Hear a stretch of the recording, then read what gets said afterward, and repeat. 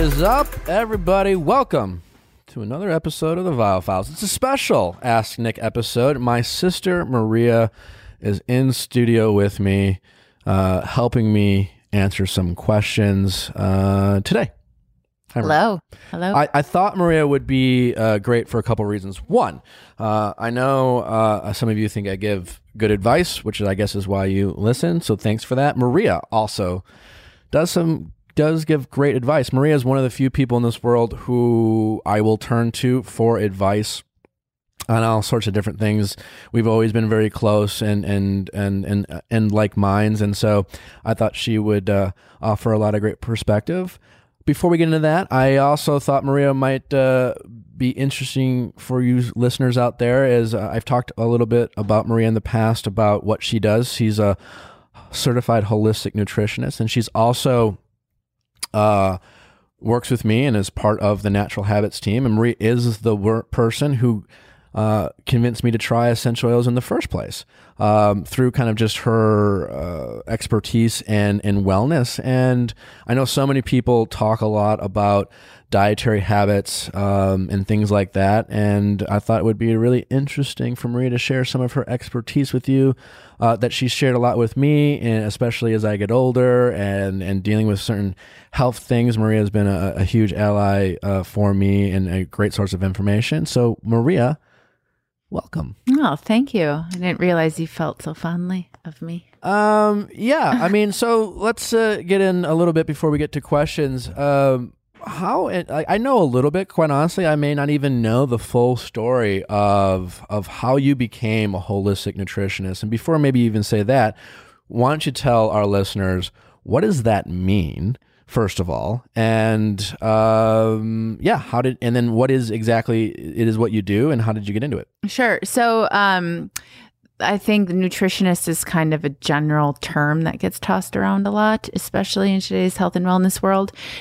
So I'm board certified through the NANP. So that means I went to school and had to take boards and all that good stuff to learn about how truly food lifestyle can have an impact on overall wellness, but also specific illnesses, diseases, situations that might require a little bit more specific or individualized approach and protocol. I would say that kind of wraps it up without going too heady. Sure. What made you get into it in the first place in terms of when you were younger, and what your diet was like, and how did you become very passionate about that in general? Yeah. So I think as most girls, and I can't just say girls, I think people, but I can only speak from being a woman.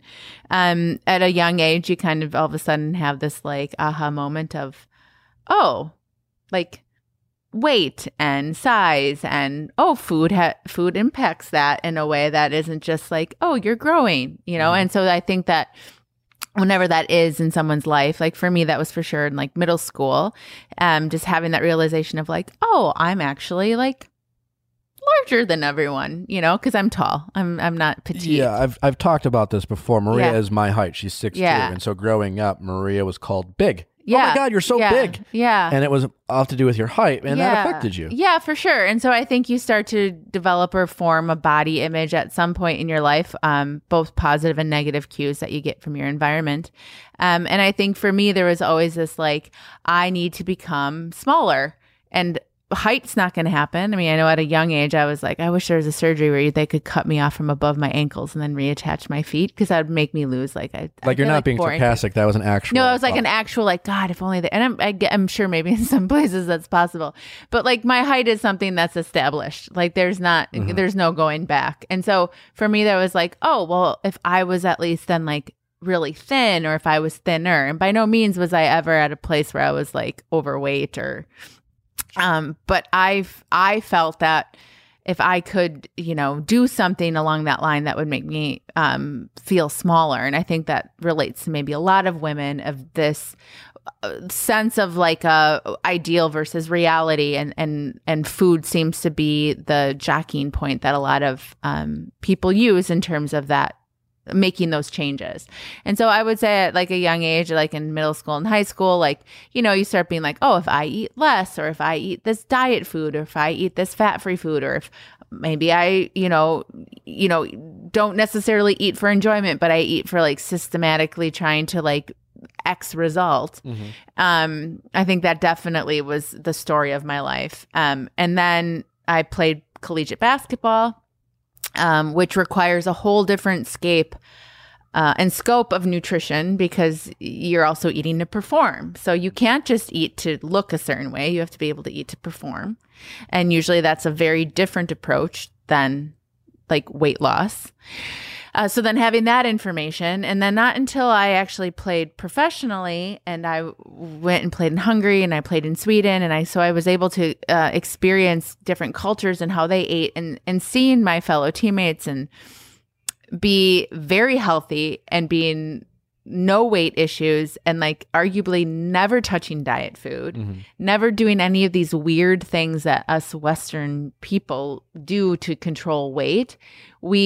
And like thriving and looking great and like not having weight issues. And I was like, something is off. Like I'm eating like fat-free Kraft singles, and these people are eating full fat cheese and looking great. Yeah. Like what's off? And so that really made me become more of like a student of myself, just looking at traditional cultures and diet and really where food and nutrition takes place. So did a lot of that on my own. And then I felt I wanted to know more from like a actual scientific and like metabolic, and I wanted to study it. I wanted to learn how I could actually help impact other people. So that's when I went back to school in Vancouver to, get my diploma in that, and then proceeded on to take my boards, and here I am. So now that you are doing this, what are some of the just general things that you have learned? Who are the people you work with? And then, how, some of the things you spoke of, these fascinating things, and me talking to you a lot about it, we have been trained a certain way. Yes. And then what we've been taught and what is maybe the healthiest for us aren't always in alignment. And what are some of the maybe 3 most surprising things about diet from a Western culture that you've learned is maybe somewhat contradictory to what we should be doing? Yeah. So I've been doing this for almost a decade, which is kind of scary in terms of just like age. And so what I say, who I work with are kind of across the board. So I work with some people who literally have like some diagnosed chronic illnesses. And so those are maybe more extreme cases. But then I deal with a lot of people who have they've just have had digestive issues for years and just kind of like put up with it, or don't really know what to do, or they have maybe some skin issues or hormone issues, or maybe it's a weight thing. Lots of times it's not. It might be maybe a secondary, or maybe like a side, like, oh, that'd be an extra win, but I really just want to feel better. Like, I just don't feel that great. Maybe they're noticing their energy is declining, or they're just not living life as vibrantly as they did, or maybe they just like never have. And so I get a lot of these people that are just want to live life and feel better. And some of it's very specific in terms of their symptoms, and sometimes it's just kind of more general.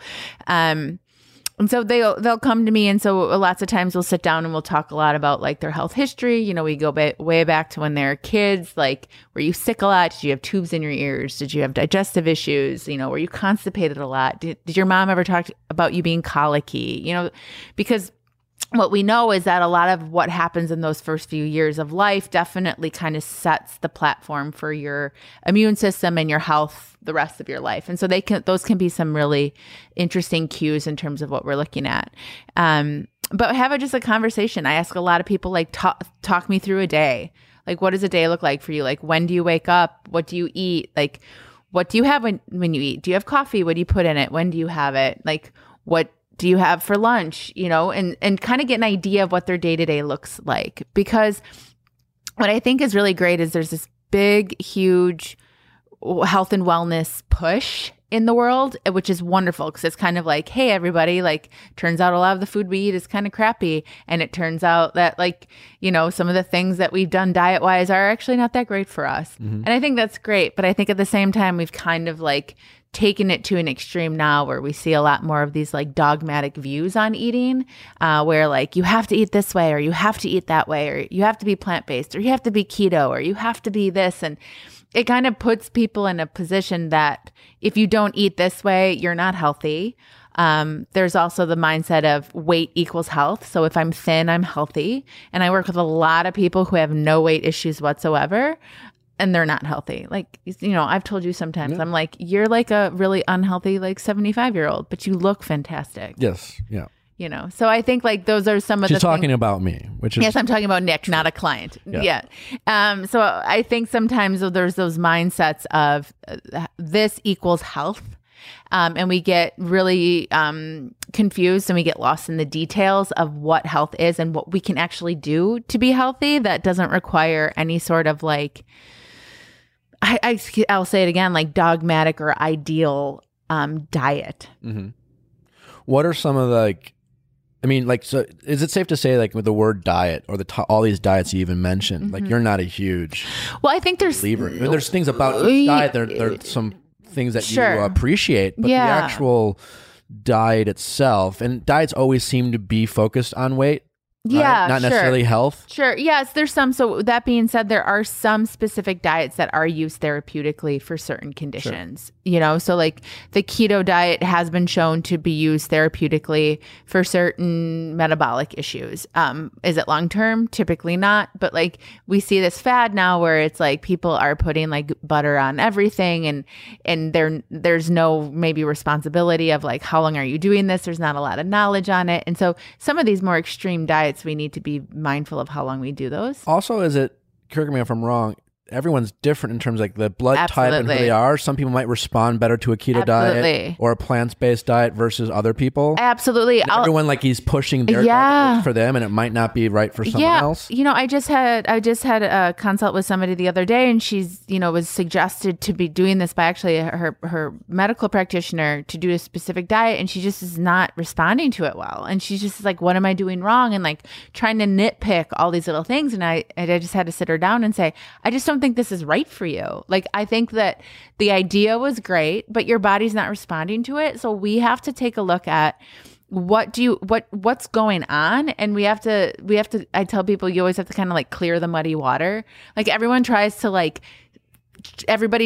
kind of get into the gravel. It's like, let's take out the big rocks and boulders that might be causing issues first.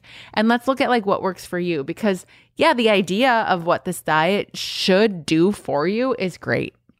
But there's a reason there's like 1,500 diet books out there, because for someone it worked really well, but that's not everybody. So like, let's look at what your issues are. Let's look at your health history. Let's look at what works for you. Let's look at your lifestyle, and let's figure out a way that we can see improvements in your health and your symptoms and what your ailments are by addressing those things in a way that allows you to live, enjoy, and be like a social creature and not eating rabbit food in the corner at family gatherings. Yeah, I always found it interesting when you first got into it. I remember this kind of the analogy you gave me, and it made sense. And I certainly have tried more and more to be better. I'm not great, but a lot of women listen to this podcast, but like, I'm not a car guy either, but think about like cars as engines, and like people are just obsessed with their cars, and they want certain oils and things that go in, and that our bodies are engines, and then the fuel and the food that we eat is the fuel, and we wonder why we feel bad. And each car is different with the type of gasoline or oil that should go in,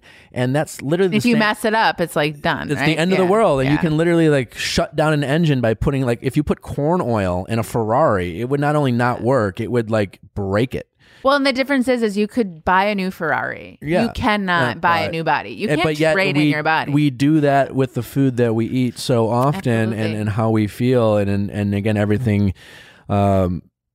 It can vary. I know obviously you work very specifically with a lot of different people. What are some general like quick tips and takeaways for the people listening that would be like some common misconceptions of what people could do to just have general healthy lifestyle? So I would say one of the big ones, and this might like blow people's socks off, is like you shouldn't be eating all day long. Like the grazing diet is not beneficial for anyone other than maybe like a growing child or an extreme athlete. And I know I work with a lot of people who have this mindset of like 6 mini meals or like never let your metabolism slow down. But that couldn't be further from the truth in terms of, nothing wants to be working all the time. That includes your metabolism in your stomach, because when your body's not digesting food, it's able to like take care of other stuff. Right. So that is probably one of the big things. And so depending on the person and kind of what their day-to-day looks like, we might work on that in different ways. There's some people who it's like, okay, well, I'm eating 6 times a day. Maybe we go down to 4, or maybe we try to get to like 3 meals a day and try to have these like spaces in between eating, not just for metabolic and digestive purposes, but also just for you to have more connection to your food. If you're eating all day long, it's really easy to not like consciously be connected to when you're eating. And I think that can be a big thing for people who might be struggling with weight, or just people who have like obsessive relationships with food. Like they're constantly thinking about what they're going to eat next. It kind of helps quiet that. That would be honestly a huge tip. The second one would be, I'm really big about like your day starts the night before. So I know a lot of people are like, oh, how you start the day is like how the day goes. It's like, no, it's really how the night before. So along the whole thing of not eating all the time, not eating late at night, one, it's really hard to get a good night's sleep if you have a full stomach. Your body's going to work on digesting food before it works on everything else it should be doing while you're sleeping, like detoxing and rebalancing and all the things and wonderful things it does during your sleep. And it also slows down your digestion, because our digestion slows down with the day. And so if you eat a lot late at night, it's a really great way to keep weight on or gain weight. So some people can see their weight naturally balance out if they stop eating 3 hours before bed. 3 hours is the... Yeah, at minimum of 3 hours, I would say, which is probably one of the hardest habits for people to break if they're late night eaters. And then the third, honestly, has nothing to do with food, but I would say you really need to honor and prioritize your sleep.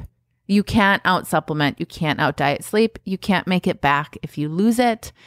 You can't make up for it on the weekends if you don't do it during the week, or vice versa. But sleep is like when everything happens in your body that's good. Like everything. Your body heals, it detoxifies, it rebalances. I can say this as being a new mother. When you don't get sleep, it's something I read that like they use it as torture in certain places, like keeping people from sleeping, because it can make you mad as far as like a mental aspect. But as far as like, I'll get people where like they have these beautiful clean diets and they're doing everything right, but like they're going to bed at midnight and they're looking at their phones right before bed, or they're watching TV before they go to bed. And then, they're waking up and they're snoozing like 3 or 4 times, which is also a terrible habit. Ugh, I do that. As snoozing, I want to find out who created the snooze button, because it is the worst thing. Because when you wake your body up, whether naturally or by an alarm, you're sending a signal to your body that you're waking up. So your body should be starting to create some cortisol. Cortisol is a beautiful hormone. Yes, we overuse it with stress, but it helps wake you up.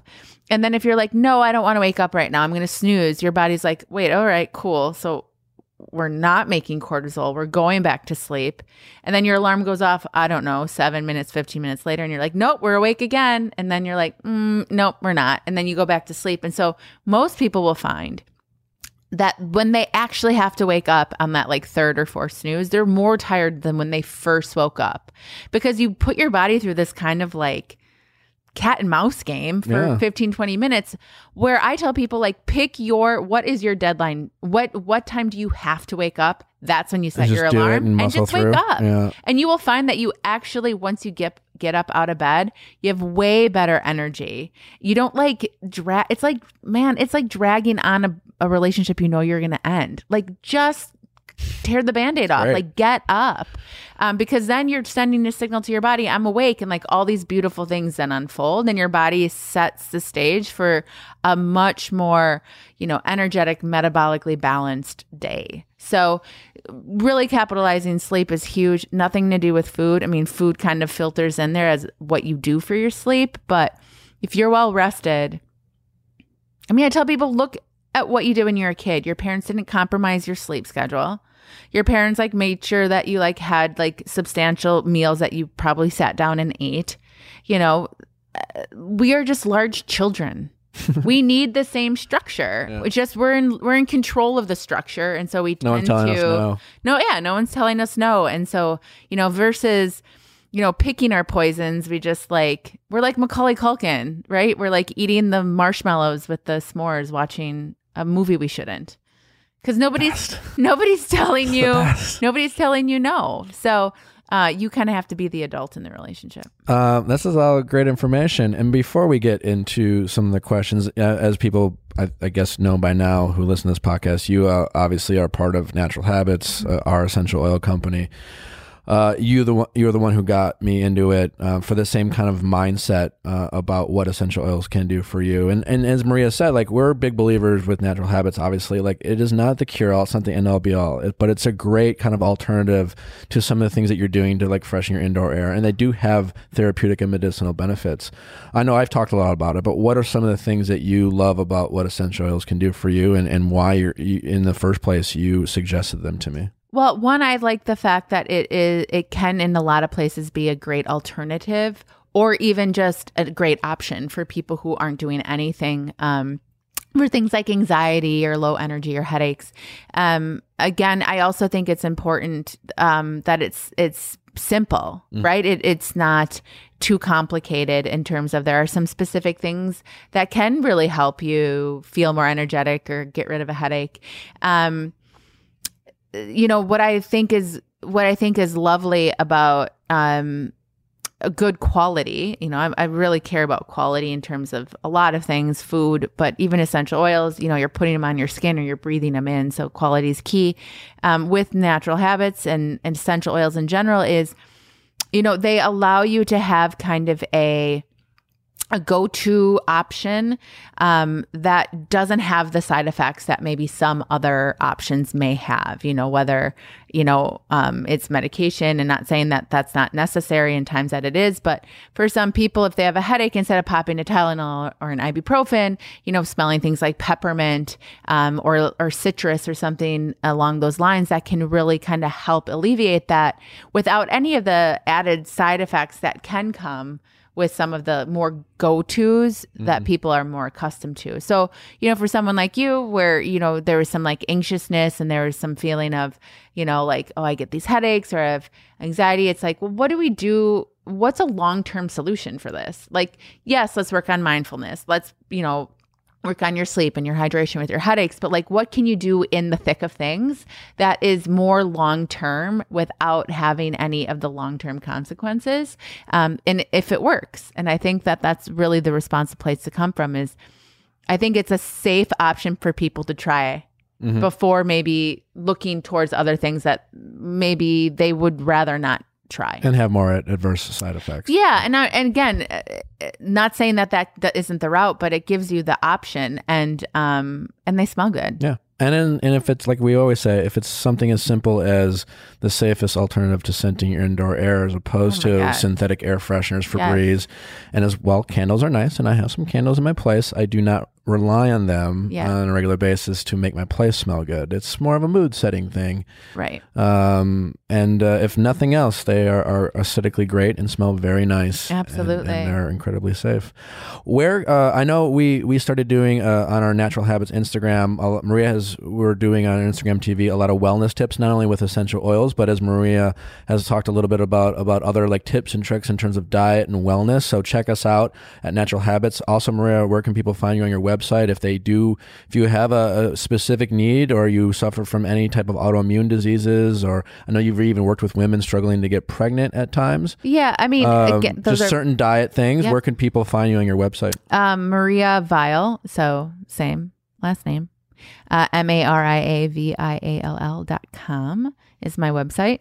And, those are a lot more like specific situations that I've worked with, but just people who have, and I don't know if you guys talk about this on this, but like, I mean, people who like don't poop every day. I know it sounds really weird, but like, if you're not pooping, things aren't working. Yeah.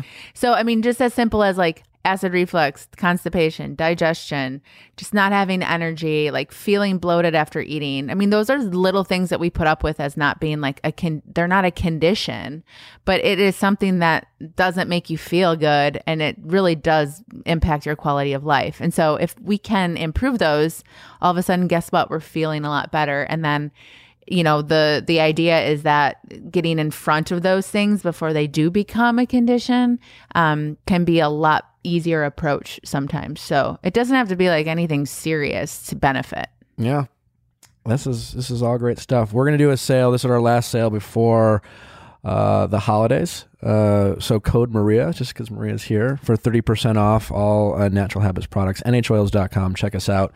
NHOils.com, code Maria, 30% off. Are you ready to do these questions? I'm ready. They're fun. We've done them. There's some interesting ones. Some from sad but hopeful. Yeah. Well, isn't that where advice always needs to be? I guess needs to come from. I do appreciate you guys calling in. As always, ask Nick at castmedia.com. We always need your questions. Can't have the show without you. So let's get to it.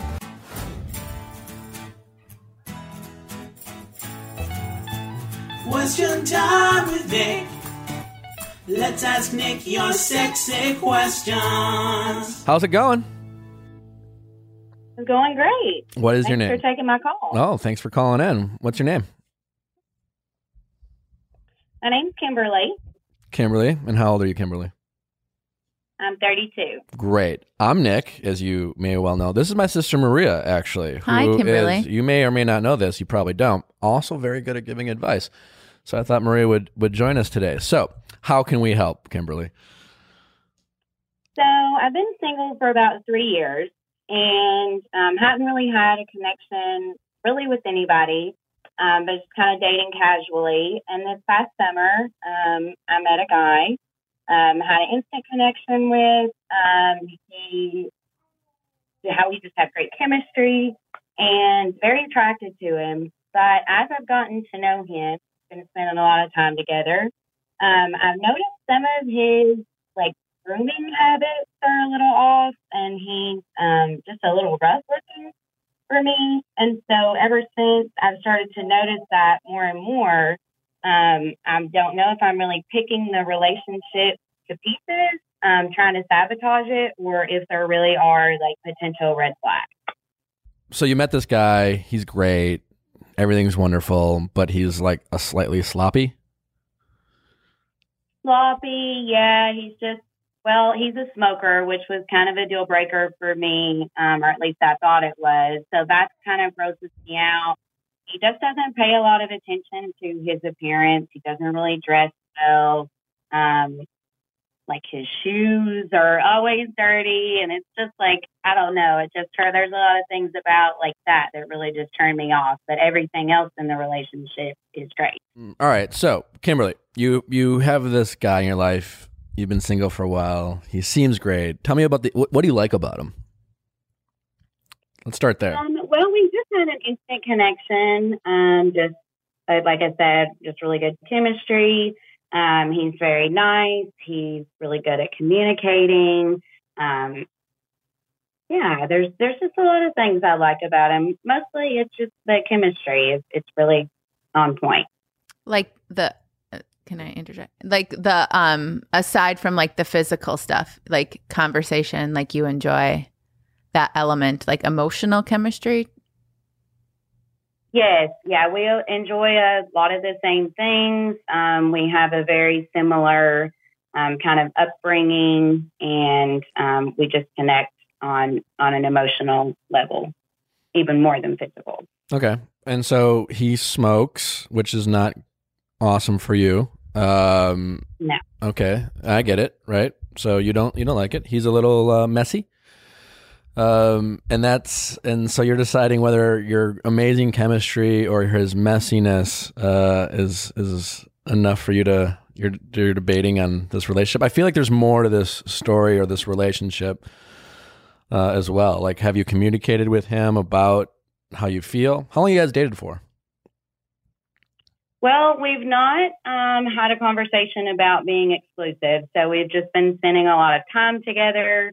it's getting semi-serious, and he's brought up wanting to be, exclusive. And I've kind of said I'd just like to take things slow, keep things where they are, keep things casual. What does he say to that? Because I'm not really in a point in my life where I'm really looking for a relationship, but it is nice to have that companionship with someone that you get along with so well. Sure. And what does he say when you say that?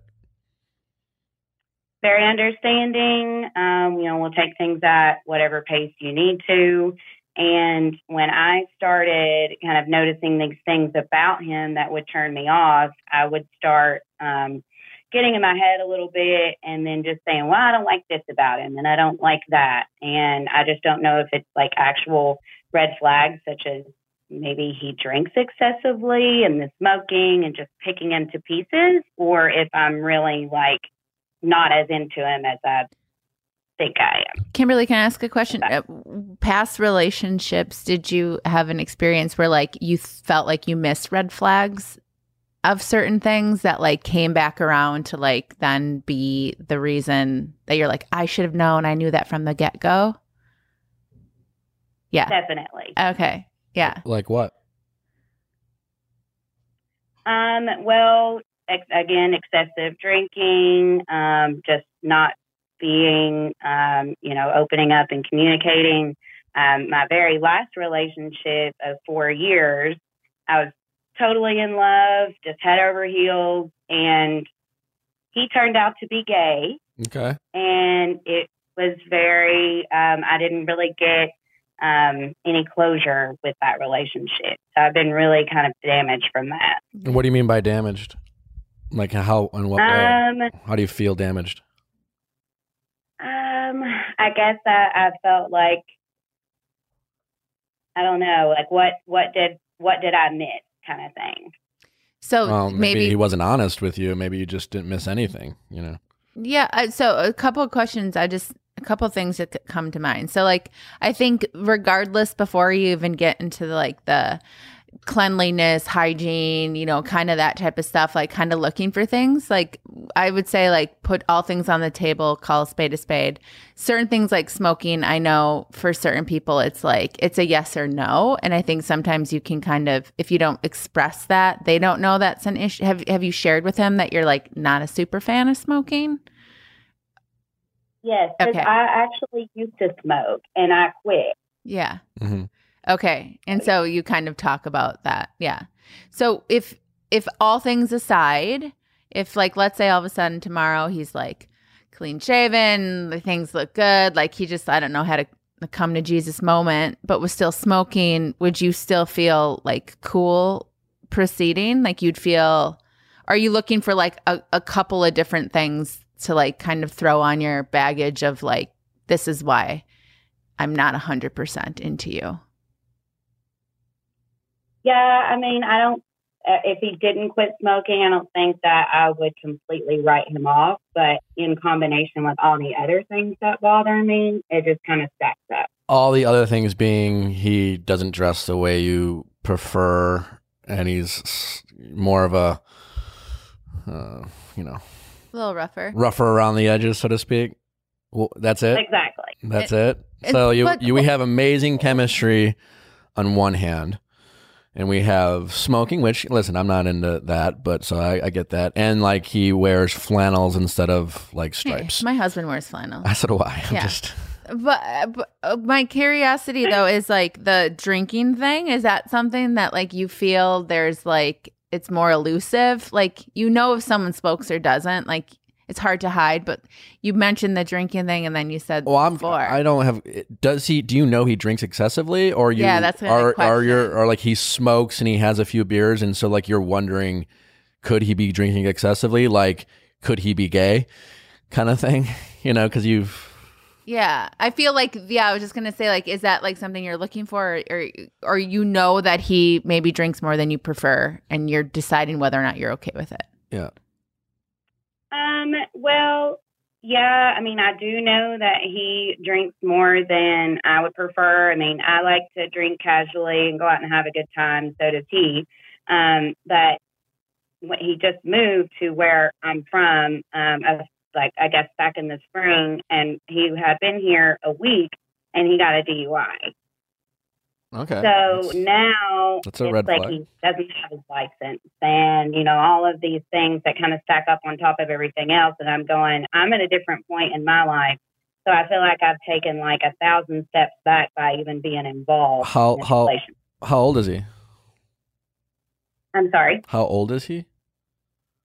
How old is he? Yeah. He's 32. Okay. Listen, I think you said something earlier that I don't even want to be in a relationship. Yeah. Now, I don't know. I mean, you've said a lot of things. Some people say that and they mean it. Some people say that and they don't mean it. You know, it's just kind of a defense. I don't really want to be in a relationship anyways, but you really want to be in a relationship. I honestly don't know which one it is for you. Like, do you want to be in a relationship? Like, it's okay to want to be in a relationship. It's also okay to want to be in a relationship and be comfortable with being single until you are in a relationship. So which one is it, do you think? The latter. You want to be in a relationship? I'm comfortable with being single until I find the person that I actually want to be in a relationship. Okay, so could great. Could you look at this guy in a sense of like, all right, we connect emotionally, we have a lot in common, we kind of vibe. I know this is not my forever person. I know this isn't the guy I even want to be maybe in a relationship with, and like either decide you guys are like really good friends, maybe with potential benefits, and know that that's not going to evolve or escalate to something more. I mean, I guess I would be more concerned about all these red flags if you were like, this is, I think, the one, you know? I guess question, when the past 3 years that you've been single, how active have you been in terms of dating and getting out there and meeting people? Have you met a lot of people with disappointment and this is the first guy you've really connected with? Or is this the first guy you've connected with because it's also kind of the first guy you've met? Since your last I've dated, but no second date. Okay. So, I mean, listen, he's definitely, I'm sure he's nice. I don't doubt that you have a connection with him. I'm sure there's things about him you sincerely like, but you're probably amplified by your connection because it's the first connection you felt with anyone since your last breakup, which to your own admittance, you haven't really gotten over, and there's things you're dealing with there. I think in those situations where you feel like you don't have the closure that you need, you can still get it. But clearly there were some trust issues that you've had in the past relationship. And obviously being in love with someone and realizing they're gay is probably, I mean, it's got to be traumatic for you. And there's probably some trust issues there. But go back and try to figure out, you know, kind of, you don't want to ruminate over the relationship, but I'm guessing if you look back on that relationship, there were signs that, you know, in the moment you didn't think about, but there were maybe things that you were like, you know what, I should have trusted my gut, or this makes more sense now. And then that doesn't do you much for your past relationship and current relationships. Thinking about like trusting your gut and being better at trusting your gut versus creating things to be paranoid about, that should help you do that, you know? So like, I think usually you would know is, you know, the DUI, it doesn't mean every person who gets a DUI has a drinking problem, but that's a decision-making flaw of his. But then also, like, certainly it makes you want to ask more questions. I don't think that, you know, it wouldn't be paranoid of you, right, to wonder if he has a drinking problem or if he drinks in excess because, I mean, he had a DUI. So it begs the question of how much is, you know, you can kind of vet that out, so to speak. So I think it comes down to really figuring out what you really want, prioritizing what you really want, and then being honest with yourself about what you want and going from there. Yeah. So that being said, I think I have a friend who she would always say the best way to get over someone is to get under someone else. And I don't necessarily agree with that. I can't deal that way. But I think what can happen sometimes is if we're like looking for camaraderie and companionship, I think we can sometimes, like Nick kind of said, I think like coming from a female perspective, I was single for a lot of years before I met my husband, and I would meet people and I'd kind of have that moment where I'm like, you know, like, is this like, there's some good stuff and there's some bad stuff. And you kind of start to like make the positive negative list, but in your gut, you're like, this is not what I want, you know, and that doesn't make them a bad person. That doesn't make your connection not authentic. And and I think if you make that decision of, you know what, this is a good person, we bond on a lot of categories, that doesn't mean that they're not in your life, but I think you could kind of maybe like rest your mind a bit to know that this isn't a permanent decision for you. If you know this isn't somebody you want to get into a relationship with. But I also would say, and this is just coming from don't sell yourself short either. Like if you know that this guy, like there's some red flags that kind of really trigger some stuff for you, you either share that with him and let him know like, hey, look, this is what's going on. And then it's out on the table. Because you made a comment before that like one of your last relationships, there wasn't a lot of open communication. And if you're feeling that those issues are kind of hindering something, you need to share that. But you do know, I really truly think you do know. You're like, this guy is either it's worth my time and my emotions, even though you don't want a relationship, we still, give and take emotions with people, or it's not. And then once you kind of make that decision, you can kind of take all the to-do list, all the like positive, negative lists off of the table, and you can just move from a place of like, this is my decision. And like, you no longer have to like read into everything. Yeah.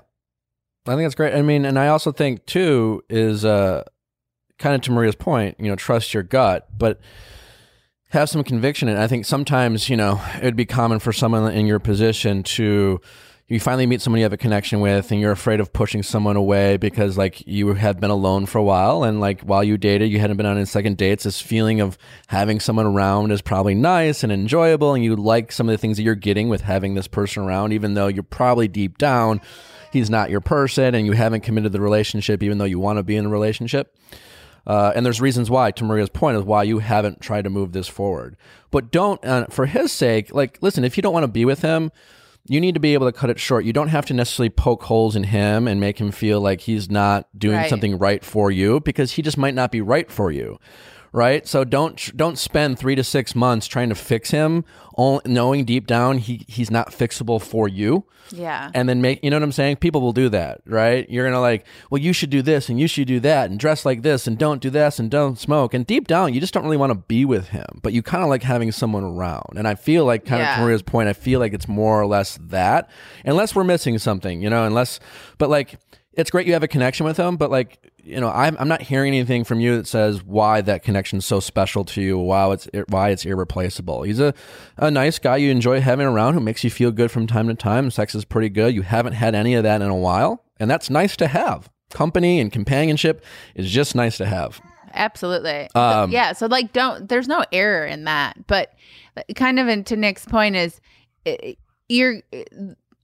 regardless of what way this relationship goes, the more you're trying to like, oh, I need to make a decision. Like, is this right or is this wrong? And if he fixes this, that's kind of why I asked in the beginning, like, if everything else changed, would you be like, yeah, for sure, this is the guy? Yeah. Like if he was clean cut and he wasn't sloppy and blah, blah, blah, would you be like, yeah, okay, I could move forward with this? Or is there something that you're looking for and you trying to like poke holes? It's just going to, and honestly, it's going to make you miserable the entire time you're with him. I don't think this early on you should want to be nitpicking about little stuff like that. And my gut tells me if you were really in love with this person and there was a really truly special connection, like what he wore for the most part wouldn't be a big issue for you. I think there's some more, and I think the more is there's something missing. You can't put a finger on it, and now you're trying to put a finger on it, and you're kind of nitpicking in that sense. I think probably just let it go. And it's not necessarily fair to him to keep him around and trying to make him think that he has a shot to be the person that you want him to be, and it's going to make him feel kind of inadequate because there's just something missing there. And you have to recognize that some of the excitement is just based off of having someone around, because you haven't had someone around in a while. And that's nice which is nice totally okay. Totally normal. Totally. But I think you can maybe like rest easy that you don't need to figure out, like, I don't think you need to like rack your brain on whether or not this is the guy, because you kind of already decided this isn't the guy. Right. So like, you just need to decide to what degree do you want to continue with him. Since you already know, like, this isn't the one. So, like, is it worth your time and energy to like have those emotional exchanges, knowing that at some point there will probably be an end point? Or are you in a place where you're just kind of like, you know what, his companionship is fun, I like having him around? Is this a conversation I can just say, hey, is it cool if, you know? I get what you're saying. I don't think so in your case. I think he likes you and he wants to date you. I'm not saying it's going to be easy. That might be the end of it. I think if you really want to meet someone, you need to shut this down because it will be a distraction for the both of you. And then it's going to have blurred lines of, am I dating or not dating? And there'll be one of those things where like, we're not together, and you won't define the relationship, but you will act like boyfriend and girlfriend. And you'll have to break up with someone you're not in a relationship with. I always love the saying, like, don't have somebody occupy a spot that you're kind of hoping someone else will fill. Yeah. Right? So like if he's occupying the spot that you're like hoping someone else is going to fill for a relationship, that's going to be really tough for you, one, to have like your eyes even open to like possible people coming your way. And also like if somebody comes your way, then it's all of a sudden like, oh crap, I have to like kind of take care of, I kind of have to like evict the last tenant. Yeah, you're the and that's the way, and that gets kind of sticky. You're the landlord of your heart, and it's much easier to have someone move in because they might be like, hey, I need to move in now. And and you're like, great, like out to evict them. Yeah. It's the whole thing. It's great to have income, but it's not always easy to get rid of. Well, hopefully, Kimberly, that was helpful. I feel like you know what you should do. You just need a kick in the pants from us, but you're going to be fine.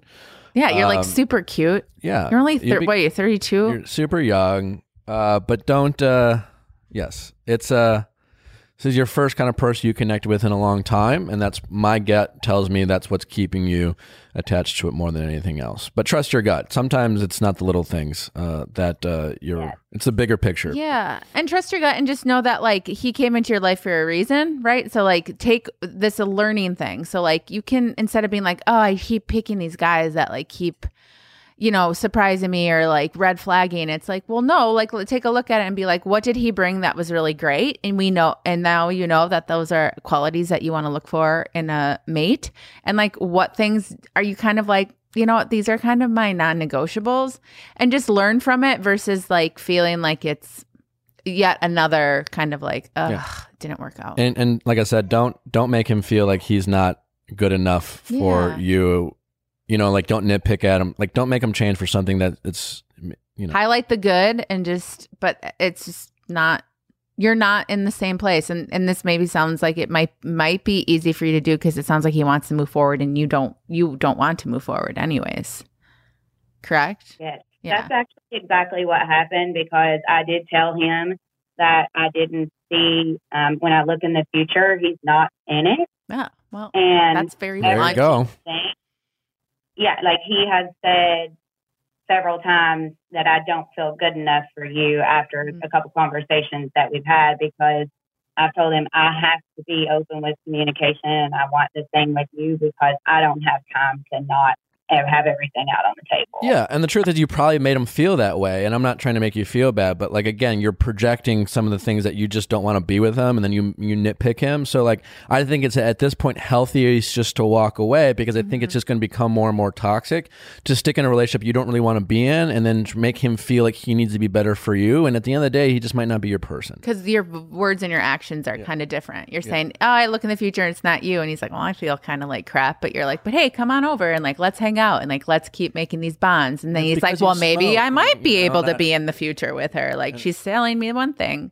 So clear your mind, clear your heart, clear everything. Like just say hi, like tell him what you really enjoy about him. But you know, I feel like, I mean, we talk a lot, but I feel like you kind of know your answer.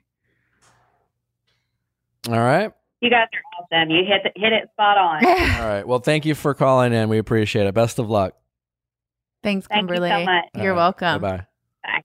I mean, that was pretty straightforward. I mean, people often stick in relationships they don't want to be in, and then they make up their own versions of it. I love people like to call themselves, well, I'm just too picky. Am I pushing this person away? And if he only, I don't think she prefers a person to smoke. And don't get me wrong, I find that to be a nasty habit. But if everything else is great, I don't think that would bother her. No, I don't either. I think, you know, a couple things like she talked about her past relationships and there was all these red flags. And so she's trying to kind of tie in this, like, I've made this mistake before, I don't want to make it again, versus being just like, it's a gut check, like, yes or no. I don't feel it with him. It doesn't have to be, am I making a mistake again? It can just be no.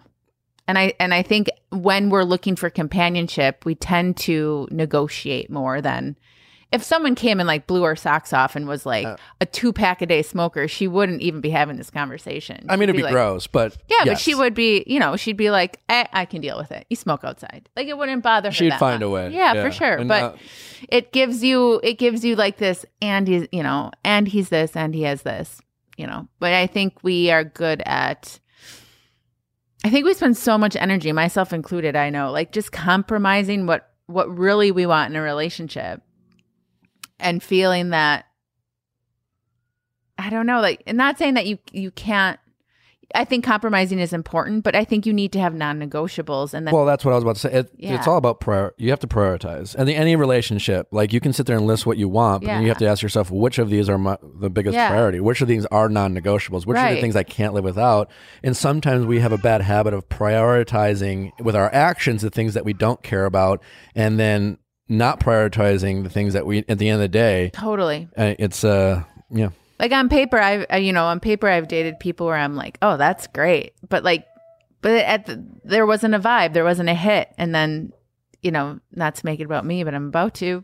When I met my husband, like, he had been married before, like, marrying a divorcee was not on my list of priorities. Like, one would argue, like, I don't know if I'd really want to marry someone divorced. It turns out it's awesome because guess what? They got to make all these mistakes with somebody, and then you got a newer, better version of them. Yeah. But so I think it's important just to like know what's important, and then you don't nitpick. I think, or you're less likely to nitpick. I'm not saying you don't, because no, but you're going to do that in any relationship. But yes, but I think that's a great example of things that are actually important, or you think they should be important. Right. All right. How's it going? Hi, my name's Anna. I'm 27. Anna, 27. How can we help you, Anna? So I just have some dating questions. I've been with my boyfriend for 6 months. I'm at the point where I said I love you and everything's going great.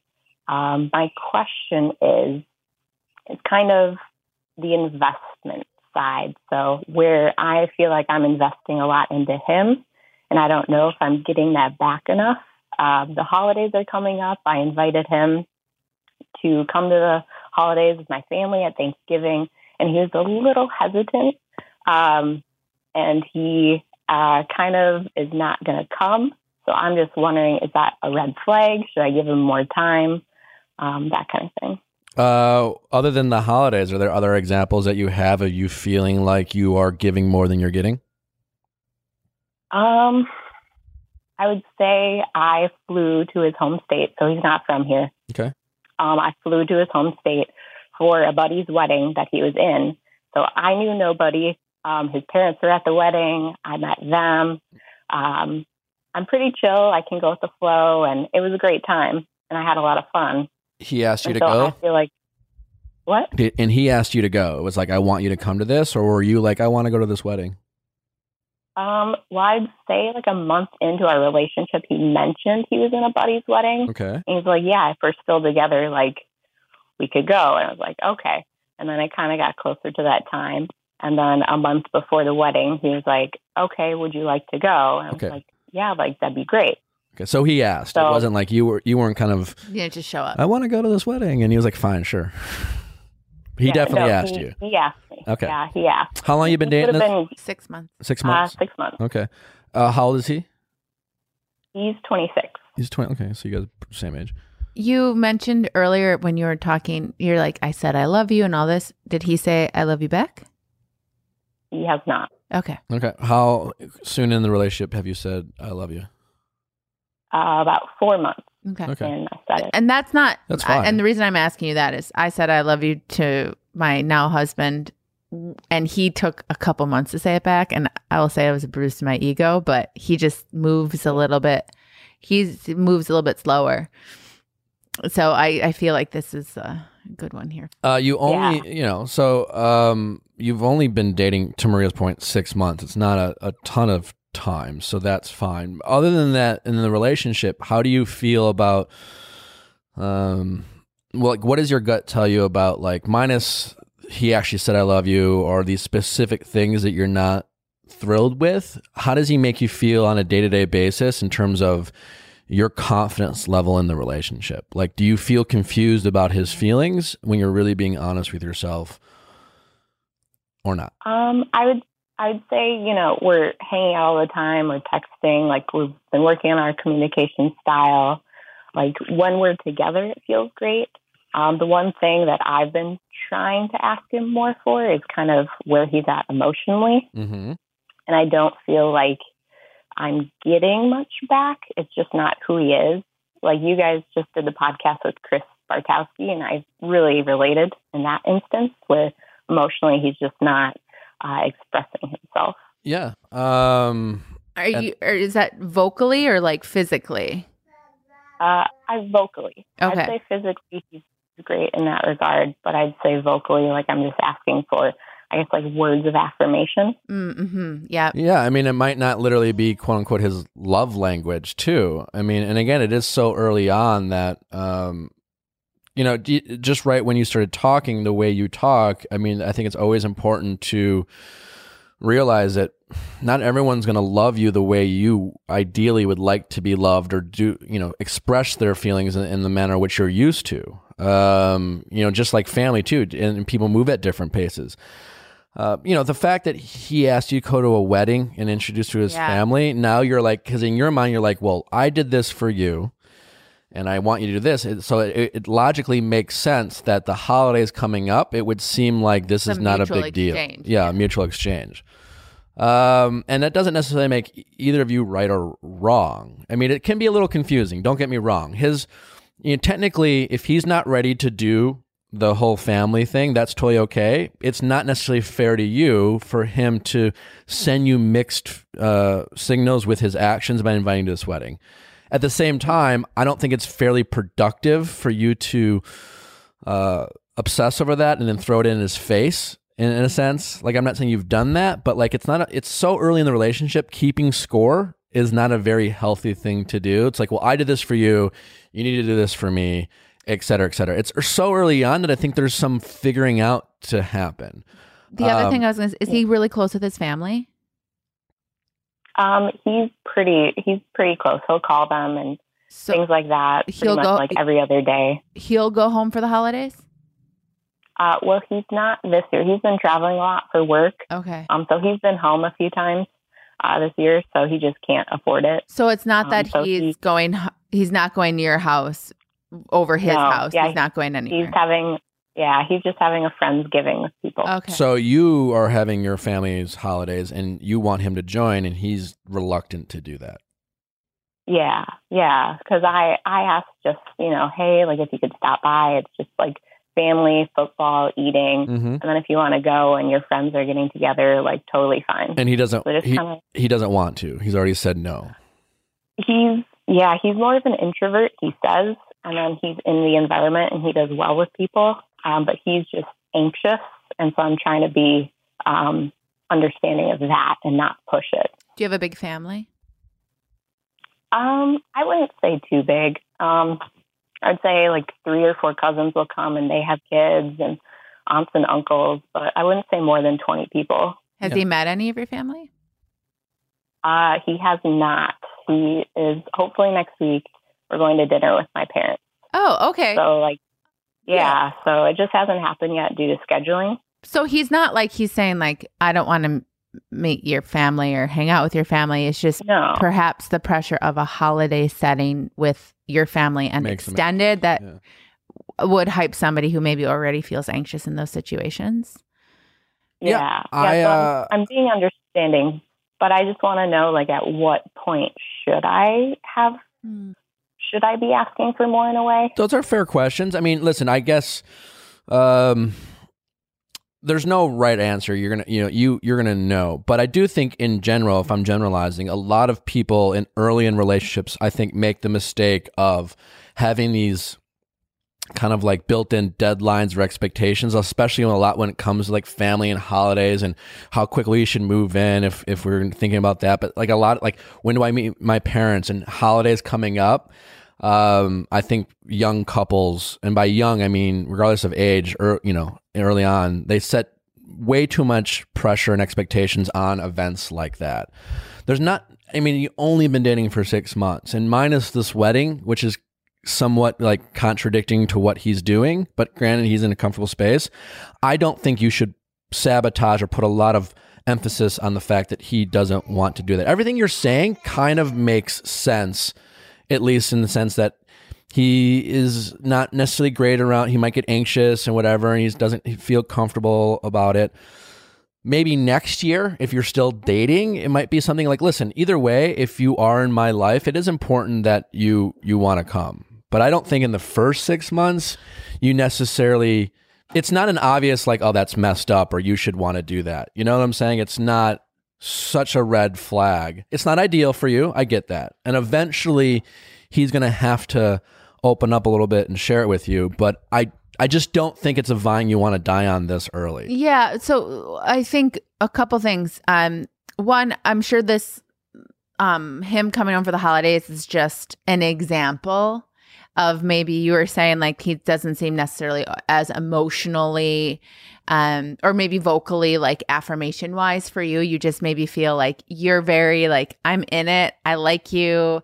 Like there's no guessing. And for him, like he'll maybe physically show you and whatever, but there's not like this, you don't get a text like, hey, thinking about you, or like, hey, like you which you might be looking for. And so I think Nick alluded to it earlier. I think it's really kind of important for you to, and this is something I wish I would have learned in my 20s, understand like what do you look for in a relationship, and how do you show to somebody else how you feel? Because like he said, there's different love languages. Like if you're somebody who vocally tells somebody like, hey, I really like you, like that was really fun, like I really enjoyed meeting your family, or you're somebody who's more physically shows them, know that you're going to show affection, and what you want to receive affection like can be totally different. And same for him. Like for him, he might be like, I'm telling her, I'm showing her, I invited her to this wedding. Like that's huge. Like I brought her into my personal life. Like that's humongous. Yeah, like, maybe he's never done that and he's giving himself a lot of props for it. But in his mind, he doesn't necessarily vocalize it. And I'm not saying you sit down with him, because 6 months is kind of early to be like, let's talk about each other's love languages. But I think if you like, is he that way towards other people you see that he's close with? Like if with his friends, like, is it more so like, hey, I'm here, I showed up, I'm sharing moments with you, I'm sharing experiences with you. So in my mind, I'm showing you that you're important versus, do you know what I mean? Like, I think sometimes if you see how he interacts with other people that are important to his life and close to him, that can sometimes be a good sign. But at some point, I think a conversation would need to be had if you're feeling like you're not necessarily getting that validation. And that would just be a simple conversation of not you're right or wrong, but just being like, hey, look, I need to hear it, And I think sometimes that's just like it doesn't have to be anyone's fault. It doesn't have to be something he's doing wrong. It can be you're coming from a place of that's what you need in a relationship to feel like you're loved. Yeah. I mean, also just to make sure I'm hearing correctly, he has not yet met your parents, but you have plans to meet your parents, correct? Yeah, next week. Correct. So, and that's great. So that's a win. And so I would focus on that, right? This is not like he refuses to meet my family. Also, to be honest, it's Thanksgiving's several weeks away. And if we were dating and I hadn't met your parents, and before we had met your parents, you're also like, so are you coming to Thanksgiving? I'd probably feel a little anxious about that question. I would. I would be like, I mean, I guess, but like, can I meet your parents? You know what I'm saying? Like what if I meet your parents and it's like a total he might fuss. be overthinking if he's in his head a lot and kind of an anxious person. He could be thinking about that. Why don't you just like table that? Why don't you table Thanksgiving for now? Why don't you just go have dinner with your parents? He might totally get along with your parents and have a great time. And then like the idea of stopping by Thanksgiving seems like such a chill thing. But right now, He has no idea.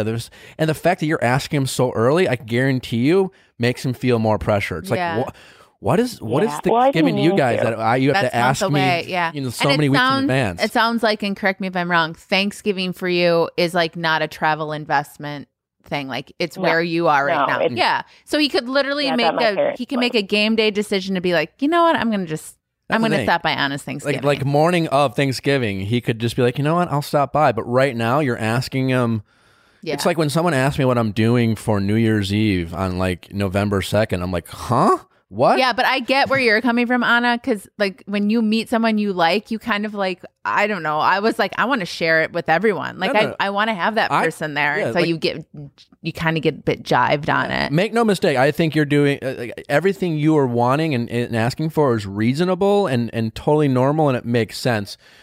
I'm just trying to shed light on maybe what his perspective is. Totally. And if your question is, do I need to make a big deal about this yet? I don't think so, because there's still some good signs. He is having dinner with your parents. Thanksgiving is like, he's not necessarily refusing. He just kind of seems like he's not comfortable. He also sounds like he has maybe plans with his friends. If this is your guy, by the way, if he's your guy, there'll be plenty of Thanksgivings to have with your families for the rest of your lives. And that's kind of sometimes in general, why young couples seem so eager to like, spend it with their families. I get why, because you kind of want to see how they fit in. They want to see how they mix with your family. That makes sense. But that's not going to make or break your relationship. You know what I'm saying? Like how Thanksgiving is with your boyfriend or girlfriend is not going to like determine whether you guys are life partners. So much else as you two as a couple will. I'm not saying it's not important. And so if they are your person, you'll have so many Thanksgivings and Christmases and holidays to do that. You don't need to be in a rush to do it in the first one.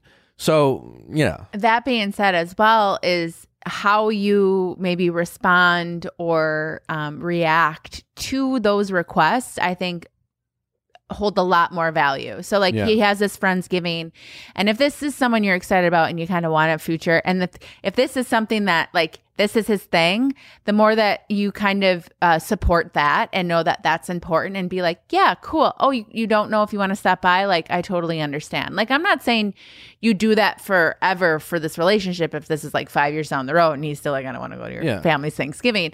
But I think like the more you respect kind of his space as you guys are working out kind of like what this all means, the more you give somebody a sense of autonomy in a relationship, which I think is really important. Because we're really eager, and I think I can only speak from a female perspective. I think women really are eager to be like, I want to kind of couple off. Like, I kind of am excited about this. I want this to be us. And we kind of lose sight of the fact that like that can be really daunting for someone. Like for me, that was daunting for me because I'm like, but what about like the stuff that's important to me and my independence and individuality? And there might be aspects to him that's scary. And so for you to be able to appreciate what he does and appreciate what he kind of holds as like important, like this Friendsgiving, and just be like, cool. Yeah, like totally cool. If you change your mind, just let me know. Yeah. The more that he'd be like, well, that was a really cool response, instead of being like, oh, I know I'm disappointing her by not showing up to her family's Thanksgiving, which already feels kind of like a loaded gun. Yeah. You don't want him to show up under those terms. And there's a big difference. We talk about being a cool chick a lot on this show. And there's a big difference between don't worry about being the cool chick all the time. Mm-hmm. You want to be the cool chick, but you also want to state what you want. So I think kind of to Maria's point, it's okay for him to know that family is important to you, that you would love him to be there, but you totally get, especially this early in a relationship, that like, if you can't make it, that's fine. But it's, again, there's a balance. It's good to express what's important to you because you want that person to eventually over time be like, if she said this is important to me, I need to do this, right? But let that happen over time. A couple things too, just thinking about it, like even though a wedding, you going to the wedding and then Thanksgiving seems like it's kind of the same thing. And if I did this for me, I can also make an argument why it's not the same thing. Yeah. It's normal to like ask a date to go to a wedding, and weddings are fun or whatever. Thanksgiving with a family, there's tradition. Yeah. And there's tradition. Every family has their traditions and things they do. And it can feel like playing house, and it could be like, it can give anyone a lot of anxiety, and it doesn't mean they don't love you and they don't want to be with you. They just might not be ready. So there is that balance, and you are 6 months into a relationship. I don't think this is a vine to die on. You know, there's so many other things about how you guys communicate and interact, and when you guys are spending time alone, how that is, and in general, are you able to express what makes you happy, and does he listen and over time show you that he's listened to the things and willing to do the things that make you happy? I think those are the important things. So, and are you guys? You guys are exclusive. You guys have had that conversation. We didn't even. You're exclusive. Okay, so I would say you guys you've kind of had that conversation, and so like there's been an established like, so you and I are working on this thing. You know, that's kind of been established, and so right now these are like the new hurdles, right? So it's like now it's the holidays, and like Nick said, like I'm not saying roll over and be just like always cool if somebody's not treating you the way you want to be treated or not showing up in the way that, you know, you want to be fulfilled. But I think with these kind of first like softball tosses of like, oh, it's the holidays, like I think you have to kind of feel that out. Again, like if next year rolls around, or let's say there's a big family thing, or heck, let's just take meeting your parents next week. Yeah, like that's huge. Yeah, let them meet your parents. I mean, that's like that. Talk about being on stage. That's on stage. Like maybe that goes well famously, and that is like a breath of fresh air for him. Like, oh, okay, cool. Like I'll know her, and I'll know her parents, and like so now, like the family is kind of becoming a little less daunting, you know. So I think that's really important. It's a lot easier to go to Thanksgiving. He met your parents. Then if you have siblings or aunts and uncles that he's like met and. Now you're literally asking him to go meet a bunch of people who, by definition, are all going to be very comfortable with each other and really pro you. Right? They're like they're all about you. In a situation that is assumed that you have tradition, and unlike a wedding where there's a bunch of other distractions about the wedding, whatever. Yeah. The wedding's about this other couple, and there's dancing and fun. This is Thanksgiving, and then you sit around the table, and what do you think? And that's a new person. That's a lot. I mean, it's a lot for anyone. Go have him meet your parents. Yeah. You know what? I think a lot will come out after that. Yeah. And I think even if it's a total crash and burn, not to say that the relationship is failed, but I think you will learn a lot, and a lot will come out from like how that goes. And then I think we're constantly reading each other. Like I've been with my husband for 7 years, and like this 7th year, it's like, whoa, we are like, oh, you do this? Like, this is how you respond to that. And like, I feel like if you're not constantly learning from each other, like a relationship's dead. And so you guys are so fresh in 6 months. Like this should almost be a little bit exciting to be like, oh, okay. Like how does he respond to this? And how do I react? And how does that make me feel? And not to make anything weighted. Like nothing is weighted in this, oh my God, I would say in the first few years. Yeah, give it some time. You're going to be fine. It's just Thanksgiving. He sounds lovely. He's doing Friendsgiving. It's not like he's an antisocial, anxious ball. Important to know for him to know what's important to you, but like give it some time for him to show you. He doesn't have to show you immediately, you know. It is just Thanksgiving. Go enjoy your family.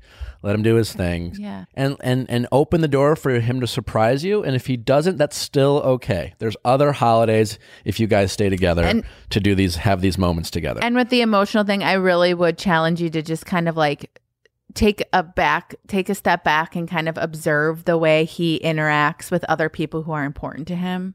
Because again, he just might show it in a different way than you're used to, or that you feel is important for you. Or the way you do. Yeah, or that you do. Right. So I think it's important just to observe that, because you might be looking for certain cues and he's giving you a totally different set. Yeah. That's great.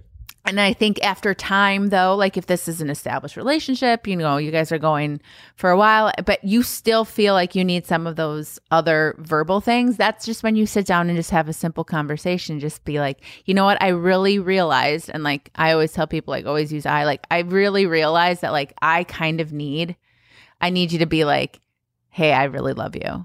Like every now and then. I just need to just kind of hear that. Mm-hmm. And you can kind of just be like, it's my lovely, you know, whatever. That's just how I respond. But I think right now it's just getting to know and read him and interact with and see how he interacts, because he might be showing you that he's really into you and you're just looking for it in different ways. Thanksgiving right now. Well, and you're looking for it in different ways. You're looking for like verbal affirmation. Yeah. Yeah. All Okay. right. All right. Well, Thanks. hope that was helpful. Happy Thanksgiving preemptively, by the way. It's going to be fun. Yeah. So many. Yeah. Enjoy the time. Enjoy next week with your parents. Yeah. Enjoy dinner with parents. Yeah. That's step one. Baby steps. Yeah, for sure. So many little milestones to look forward to. So yeah. All right. Okay. Well, thank you guys. Take You're care. welcome. Thanks for calling in. Appreciate it. Yeah, definitely. All right. Bye-bye. Okay. Bye. Bye. Yeah, I loved what you said. My favorite thing is, especially early in relationships, if a person's not expressing the way you like early on about how they show love, as you get to know their friends and family, see how they interact with other people they're close to. That's a really great way, because that's also, I mean, if they don't, then that's a red flag. But if they do, they usually, it's like, oh, I see that connection. I see how they are with that person. Well, I think everyone's different with strangers, and everyone handles things differently. But how they are with people they're connected to is a great way of figuring out how they might love you and interacting. Well, everyone learns love differently too, right? Like, we come from this really large vocal family that, like, if someone's feeling something, for the most part, like, you can, like, everyone's kind of pretty easy read. And so I think in that way, like, you kind of expect, like, you kind of get used to the way that you love or have been loved to be the way, like, all important relationships carry out. And so I think going into a relationship with that expectation, you can almost disappoint yourself and kind of sabotage early on, because somebody might be showing you in a different way. I do think, though, as something develops, if you feel that you're not, somebody might be showing love in a different way, but you're still kind of like, I know they love me, but this is kind of how I need, then that's a conversation. There's a balance. Yeah. You can't just be like, well, hey, look, I just don't share it. I show up. And it's like, well, I need to hear it. Yep. How's it going? Good. Good. What's your name? I'm Shannon. I'm 30. Shannon, 30. How can we help you, Shannon? So I recently found out, actually this past summer, that I am pregnant. And Congrats. it was pretty, thank you. It was pretty unexpected. The relationship, we were only dating for probably 5 or 6 months. Okay. And we had talked about having kids. He is a few years older than I am and already has 2 young children. So we had we had talked about having kids eventually together. Obviously not now. And so kind of since finding out, he's pretty much, first it was a lot of pressure to not have this child. And then since then, he's just kind of walked out of my life and kind of left me, I guess. And I'm just sitting here kind of struggling of how to move on almost from him. Yeah. And I thought that maybe I've always wanted kids. And I just thought that maybe by now, it's been a couple months, I'd be feeling better or moved on from him because of how he's been treating me, but I'm not. And so kind of prompted me to write into you. Just a couple questions I have, other than him, and we'll get to that in a second. How's your support system outside of him in terms of the people in your life? I have a super supportive family who have been, I don't know where I would be without them. Okay. However, they're all in Wisconsin and I live in Minnesota. So there's a little bit of, I'm not physically with them all the time. So I'm kind of alone here in Minnesota. And he was kind of, him and his family and his friends were kind of my main supports here. How long were you dating him before you guys got pregnant? 5, 6 months. We were probably together 5. Okay, that's right. 5 months. How long you been in Minnesota? Did you just move there? I mean, no, I've been here for 3.5 years now. Okay, well, what about friends outside of him? You only been dating him for 5 or 6 months. Yeah, I don't have many. I kind of met him through like some like mutual friends, and now that him and I have kind of gone our separate ways, You lost I've those kind of people. lost. Yeah. Okay. I mean, that's normal, and it's not like you can't get them back. I mean, off the bat, I would just want to say that you're putting a little bit too much pressure on yourself in terms of the expectations. You're thinking of like, oh, it's only been 2 months, I should be fine by now. Like, I literally can't imagine the position you're in, and it's unfortunate. But I can safely say that there's no right timeline of when you should be over this, and the fact that you are going, this situation is ongoing. It would be almost kind of weird, to be honest, if after 2 months you're like, fine, oh, I'm fine, I'm totally fine, and like I've accepted that he's moved on. It's not like a normal breakup because you are literally pregnant with his child, and I'm sure there's a lot of emotional things going on with that. It's unreasonable for you to expect yourself to be over this. So when I say that, because don't put added pressure on yourself of thinking you should be over it. You know, it's going to be helpful for you to get over it by accepting that it's okay to grieve and be sad about the situation you find yourself in. And definitely I would lean on your family. There's not much you can do, obviously, with the fact that they're in Wisconsin and you're here, unless you want to move back. But I would challenge yourself to get back out there slowly and give it time to reconnect with friends that you had and to be open to making new friends. That's going to take some time. As far as this particular situation in the guy, I mean, you know, that's really shitty of him to do. And I am sorry for that. I mean, I don't know about like child support and things like that, but I wouldn't, I know that can get messy, but I wouldn't just walk away from the fact that he is responsible for this child financially. Whether he wants to be there for that child emotionally and be a father, that's not much you can do, but you can force him legally to be in that, you know, to support you, of which, you know, he should have to. Every guy, I don't care if it was a one night, and you know, it's his kid, it's his responsibility financially. So I would maybe look into that, and obviously have your talk with your family about that to have their support. Shannon, can I ask, so how many months pregnant are you? I am. I just turned 21 weeks this week. Okay. Well, congratulations. What trimester? That's a 20 after 20. Is that I mean, 2 or 3? I just had my first child, and he's a year and a half. And so like it never is, you're never out of the woods ever. But 21 weeks is big because it's kind of like you're past the halfway point. But let me just speak on that from being like a newly pregnant woman with my first child, is like your hormones are also really all over the board. So not to say, again, like Nick said, like 2 months is like, even if the situation was different and you weren't pregnant with his child, like 2 months is not a long time. Yeah. To get over a relationship. To Maria's point, if you weren't pregnant with his kid and you broke up 2 and you were months ago, still having and this you were conversation, like, I'm still sad. Yeah, I'd be like, no one would be like, "Oh, you're crazy. Get Yeah. over it." It's Yeah. like you're in a reasonable time frame. And to be and the whole thing with the support. So I think what's important, and I can just say this because I'm kind of new into this game too, is that if he's not going to necessarily be there and your family is in Wisconsin and you kind of maybe lost friends in the battle, if you will, of like the divorce of your relationship, you're going to, as a mom, probably make new friends too, in the sense that your common interests will change.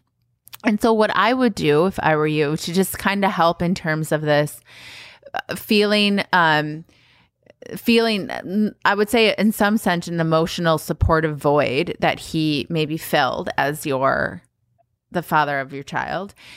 Like, I don't know where you are in Minnesota, but I do know there are a lot of really cool, like mom groups or like mommy to be groups or something like that, where you can at least be around people who are in similar situations of being pregnant, that you can feel some sense of support and companionship. Like Nick said, I guess we haven't asked you this. Are you wanting this to work out with him? What was that? Do you kind of is there a part of you that still wants this to work out with him? Oh, yeah. And I think that that's like the hardest part is that just looking back, and that's where like my family struggles to support me because they're very much like, why would you want to be with somebody that's like said these things to you or he's treated you this way? I mean, as of recently, like he like posted something on social media with like another girl. Like, I know it's all directed towards me, but so my family has a hard time understanding like why you would still want it to work with him when he's like pretty much like he's just said really horrible things and treated me pretty horribly. And then obviously like made it clear he's not going to be involved whatsoever. And then I think just not having like closure from like his family or friends, like to my knowledge, they don't know. So I'm also kind of stuck in this position of, I don't feel like it's my place to tell like his mom or his family that, you know, that I know. I feel like that's his place, but I also know that he's not going to do that. And so I'm like, okay, like, do I tell them? Do I let them know? I mean, I don't know. One thing I'm just going to say quick is you're never going to have closure with him. Yeah. Well, we've talked with about the baby. I mean, that's not from him. Not from not him. the type of closure you expect. Yeah, like that's going to be an open wound kind of. And there's a possibility. Who knows? This guy sounds a bit kind of maybe an extreme level. It wouldn't blow my mind if somehow he popped back in at some point, but that's really besides the point. I can understand and empathize with your wanting to get back together with him regardless of the fact that you're pregnant. But to your family's point, you need to really hold him accountable for the things he has said and done for you. And I can safely assume that it's hard for you right now to really see clearly whether you really want to be with him or like just the idea of having the family I'm assuming you always want and like the fear of like being a single mom and meeting someone else. Those are real fears and I can appreciate why you have them. I think the biggest takeaway I want you to have from this call is I'm assuming, and correct me if I'm wrong, that you just have a lot of fears about what's next. I don't have a lot of friends here in Minnesota. Will I be able to, what's dating like going to be for me if I don't meet this guy, you know, this guy doesn't come back, et cetera, et cetera. And I'm guessing that's driving a lot of your immediate desires and your perceived wants in the short term. I just want you to know that like as daunting as it feels right now, and maybe I don't want to use the word hopeless, that it's not, right? Like, no. Give it some time. You will make, to Maria's point, you will definitely make a lot of new friends just through being a mom. Right. Our sister has an amazing husband who she met after she had her firstborn child with someone she got pregnant with after dating for like a month. I mean, different situations, and our niece's father, he was involved and is involved in her life. But so, yeah, it's not as daunting as it feels. And I know that you can't see that right now, but I promise you it will be okay, but you just have to believe it will, especially at the moments where you feel the most helpless. And in terms of him, I'm going to give you a little bit of like, I know, like Nick said, there might be an aspect that you want to have this companionship. You want some support. You want a partner in this, right? But you mentioned a couple times, like he said some terrible things. He's treated you very terribly. I think right now for you, and maybe this will help with your peace of mind, is if you take a step back and see how he's treating you, is that the type of person that you would want to be around your child? Like if you know, and I think that's really important because if he's treating you this way and it's treat his kid that way. Yeah, well, or your child will, whether or not he's an amazing father, your child will witness that type of interaction. And is that the type of person that you want to have around a lot? And I think that can, even though it's tough, and I'm not saying it's easy, I think that can at least make you feel like, you know what? I'm not over this, but I am actually happy that he's not forcing himself to be part of the situation, because that's not the type of person that I really want to have around. My advice to you on how to handle him, whether it's with his family or whether they should know, child support, things like that, you should make every decision going forward, not based off of what he's going to think about it and how is that going to affect the chances he would ever come back. Yeah. I'm assuming subconsciously every choice you make regarding that is mostly based off of, will this make him mad? Will this push him further away? Will this decreases the chances of him ever coming back? Yeah. Mm-hmm. To Maria's point, I think regardless, the more you hold him accountable, and I think we're in agreement. We want to see you find someone better for yourself and for your child, but like, that's not necessarily for us to say, but I do want you to hold him more accountable and pandering to his kind of temper tantrums and what he is and acting out of fear for how he might react isn't going to be a way to hold him accountable. And that's not going to get him to be the person you want anyways. So you have to be afraid. You have to be okay with losing him, and you have to hold him accountable. So you'd be surprised how people react when you call them on their bullshit. Regardless, you should just make all your decisions based off of him, accepting that he's gone forever. And also with that, you're saying, I don't know if it's my responsibility to tell his family and his friends. What I would do is I would go to the source first and like give him the option, be like, hey, I know that, you don't want to be together. You don't want any of this, but I am going to ask for support or child support financially. Like I'm coming to you first, like to be like adult about it. Like go to him. If for some reason he's going to be he's not going to show up for that, and he's going, then I think then you can extend to his family and that. I wouldn't blast and be like, I'm going to go, I'm going to go after and make sure he shows up. I'd give him the opportunity to, and to let him know that, I'm not asking you to be part of this child's life more than you are legally bound to financially. And the rest is up to you, but give him the chance to show up that way. And then if he doesn't, and then obviously these will be conversations of like, when you have your child, like, do they see the extended family, those types of things? There's still time for that to be figured out. I don't think right now is probably the time to announce to his family and extended friends, like, I'm pregnant with his child and he's blowing me off. Well, I think the important thing is it's not your problem to figure out what is your responsibility versus his to tell his family. Your only priority should be you and your child. Yeah, that's really totally it. And as long as those needs are met, again, like maybe you don't want him to be involved financially because in the long run, maybe if you're not with him, you really want him completely out. So we're not here to tell you, but if you do hope that he supports you, he has the responsibility to do that, and you have the right to ask if that's what you want. Right. And if you decide that that's what you want for you and your kid, then that's what you should do. So again, whatever two takeaways I want you to have is it's not as hopeless as it might feel. You seem like a lovely person. You'll make friends you just have to be open to making friends. Dating is going to be tough in the short term, but right now you're pregnant and have your kid, but you're still young, and a year and a half that might, like, you'll be surprised what's going to be out there for you. And then two, your only focus in the short term should be on the care for yourself and your child, and not worrying about his needs whatsoever. Whose responsibility it is who cares what his family does or doesn't know? Right? It only should be in the context of what's best for you and your kid. Yeah. And prioritize that, and that will make things a lot more clearer for you, because it's kind of confusing because you're trying to prioritize his needs based off of whether he'll come back to you or not.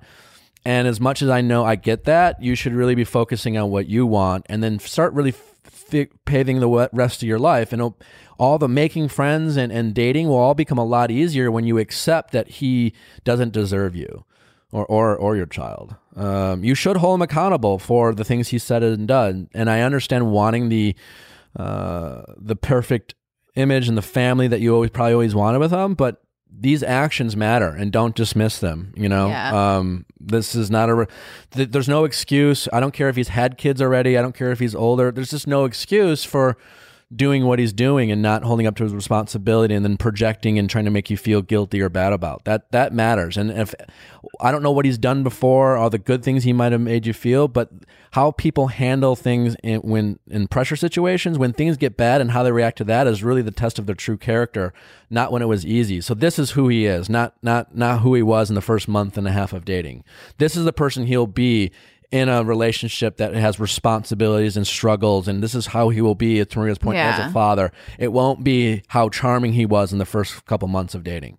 And then with that, allow yourself to just be sad and pissed and mad, and like allow yourself to feel those emotions, like 100%. Like you don't need to like put on like your big girl pants and be like, I'm an independent woman and this doesn't bother me. Like, dude, I would be beside myself. It's like definitely okay to be sad. Be sad. And because I think if you allow yourself to feel those emotions, like that way you're not just like, you can process you're not, that. and you're not holding on to for them to then show up later when sometimes we just need to have that level-headedness, right? So allow yourself to be upset and pissed, but then also be like, you know what? I'm glad he showed his true colors now versus, later on when like things were maybe much more invested and like things were a little bit more trickier. Like Nick said, for you to just kind of establish what you want and what you need.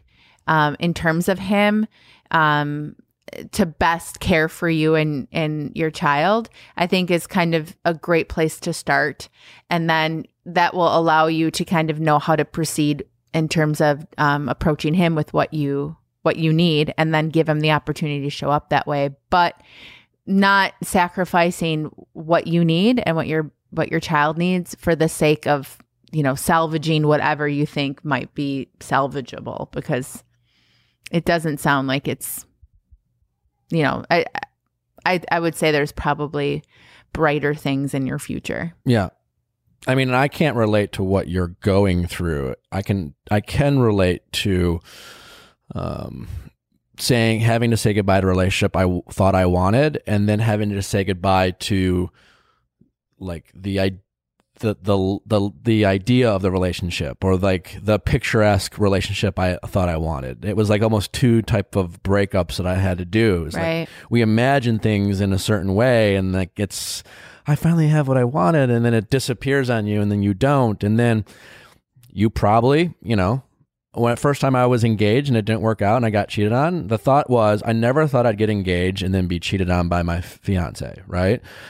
I imagine you never thought you'd get pregnant by a guy who had 2 kids and then he would like do this. And then you feel judged and you feel like, what is it? Like it wasn't the life you imagined for yourself. Well, the thing about life is it's never what we imagine for ourselves. And so, and if it was, it would be probably somewhat a little boring. But like, so just don't judge yourself, and like, it's okay to feel sad and grieve. But like, when you have those thoughts about, I can't believe this happened to me, like try not to like ruminate and live in that and really judge yourself in those moments. Again, be sad and allow yourself to grieve, and don't judge yourself for having not moved on yet, because that is going to be a process. But know there's hope, and know there's something better for you. Know that you deserve more, and that you will have it. Like you know what I'm saying? Like there's so much life ahead of you and your child, and you're doing a great thing, and you will feel stronger for it in the future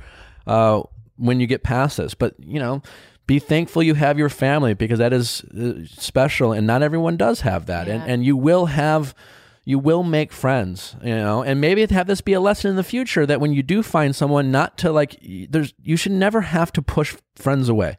No.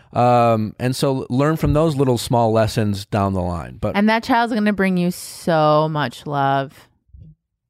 Like so much love. Like you can't even comprehend at this point.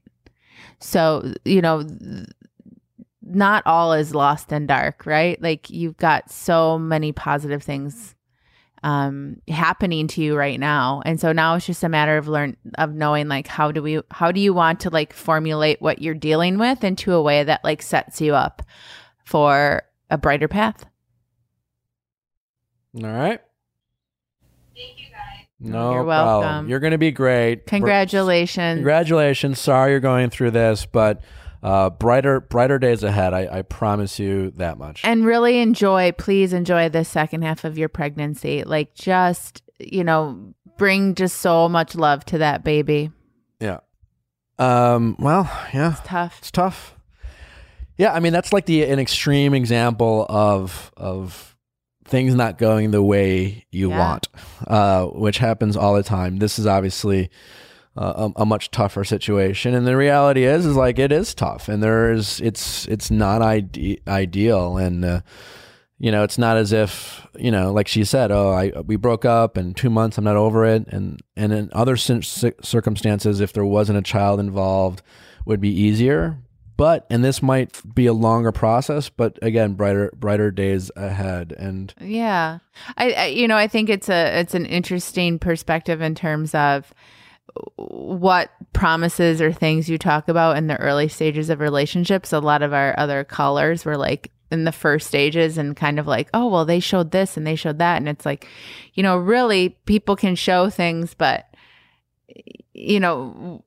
things change, people change, situations change. And like, all you have responsibility over is how you react and respond to it. And unfortunately, sometimes people can not show up the way they said they would or the way you hope they would. And all you really can do is take care of your side of the street. Yeah. I mean, again, I'm not a dad. I just can't imagine a world where someone, especially if they've already been a father, right, could do this. And to me, that there's just no going back from that. That is such a true testament to who they really are at their core and what they're capable of, especially when they don't get what they want or situations go outside of what they want. But I think it's hard though. Like, I think that's where you see people in relationships who are like, she said her family's like, how are you still staying with them? It's like when you're in that stage, and I can say this coming from like a place of having a child with like somebody who is very supportive, who I love, and like we have a very wonderful relationship. I mean, to think about going at that alone, I can only imagine be very daunting. And so you can then compromise. Oh my God, yeah. What you would put up with just to have someone there. Exactly. All she really wants is to just not be alone. Right. And I can appreciate that. But that's only helping her in the short term. Well, Maria, thank you for coming. It's been Thanks ton of for having fun. Me. I hope you guys learned a lot, not only through the questions we answered, but through some of the things that Maria shared about healthy eating habits and lifestyles, and even essential oils. Don't forget to rate us 5 stars on iTunes if you so would want to. Again, nhoils.com for those of you who want to or haven't tried some of our essential oils. Any final thoughts, Maria? That people who give the best advice typically are the ones who need it. Yeah. I mean, come on. I know. People know this about me. I know. And you're like, oh, you're so good at giving advice. It's like, because I need it. Yeah. Well, because I usually need the advice I'm giving you. I constantly try to give it to myself. I just don't listen. Yeah, exactly. Well, I love you very much. Thanks for coming. And you guys, thanks for listening. As always, don't forget to send us your questions at asknick@castwithakmedia.com. Until next time, have a great day.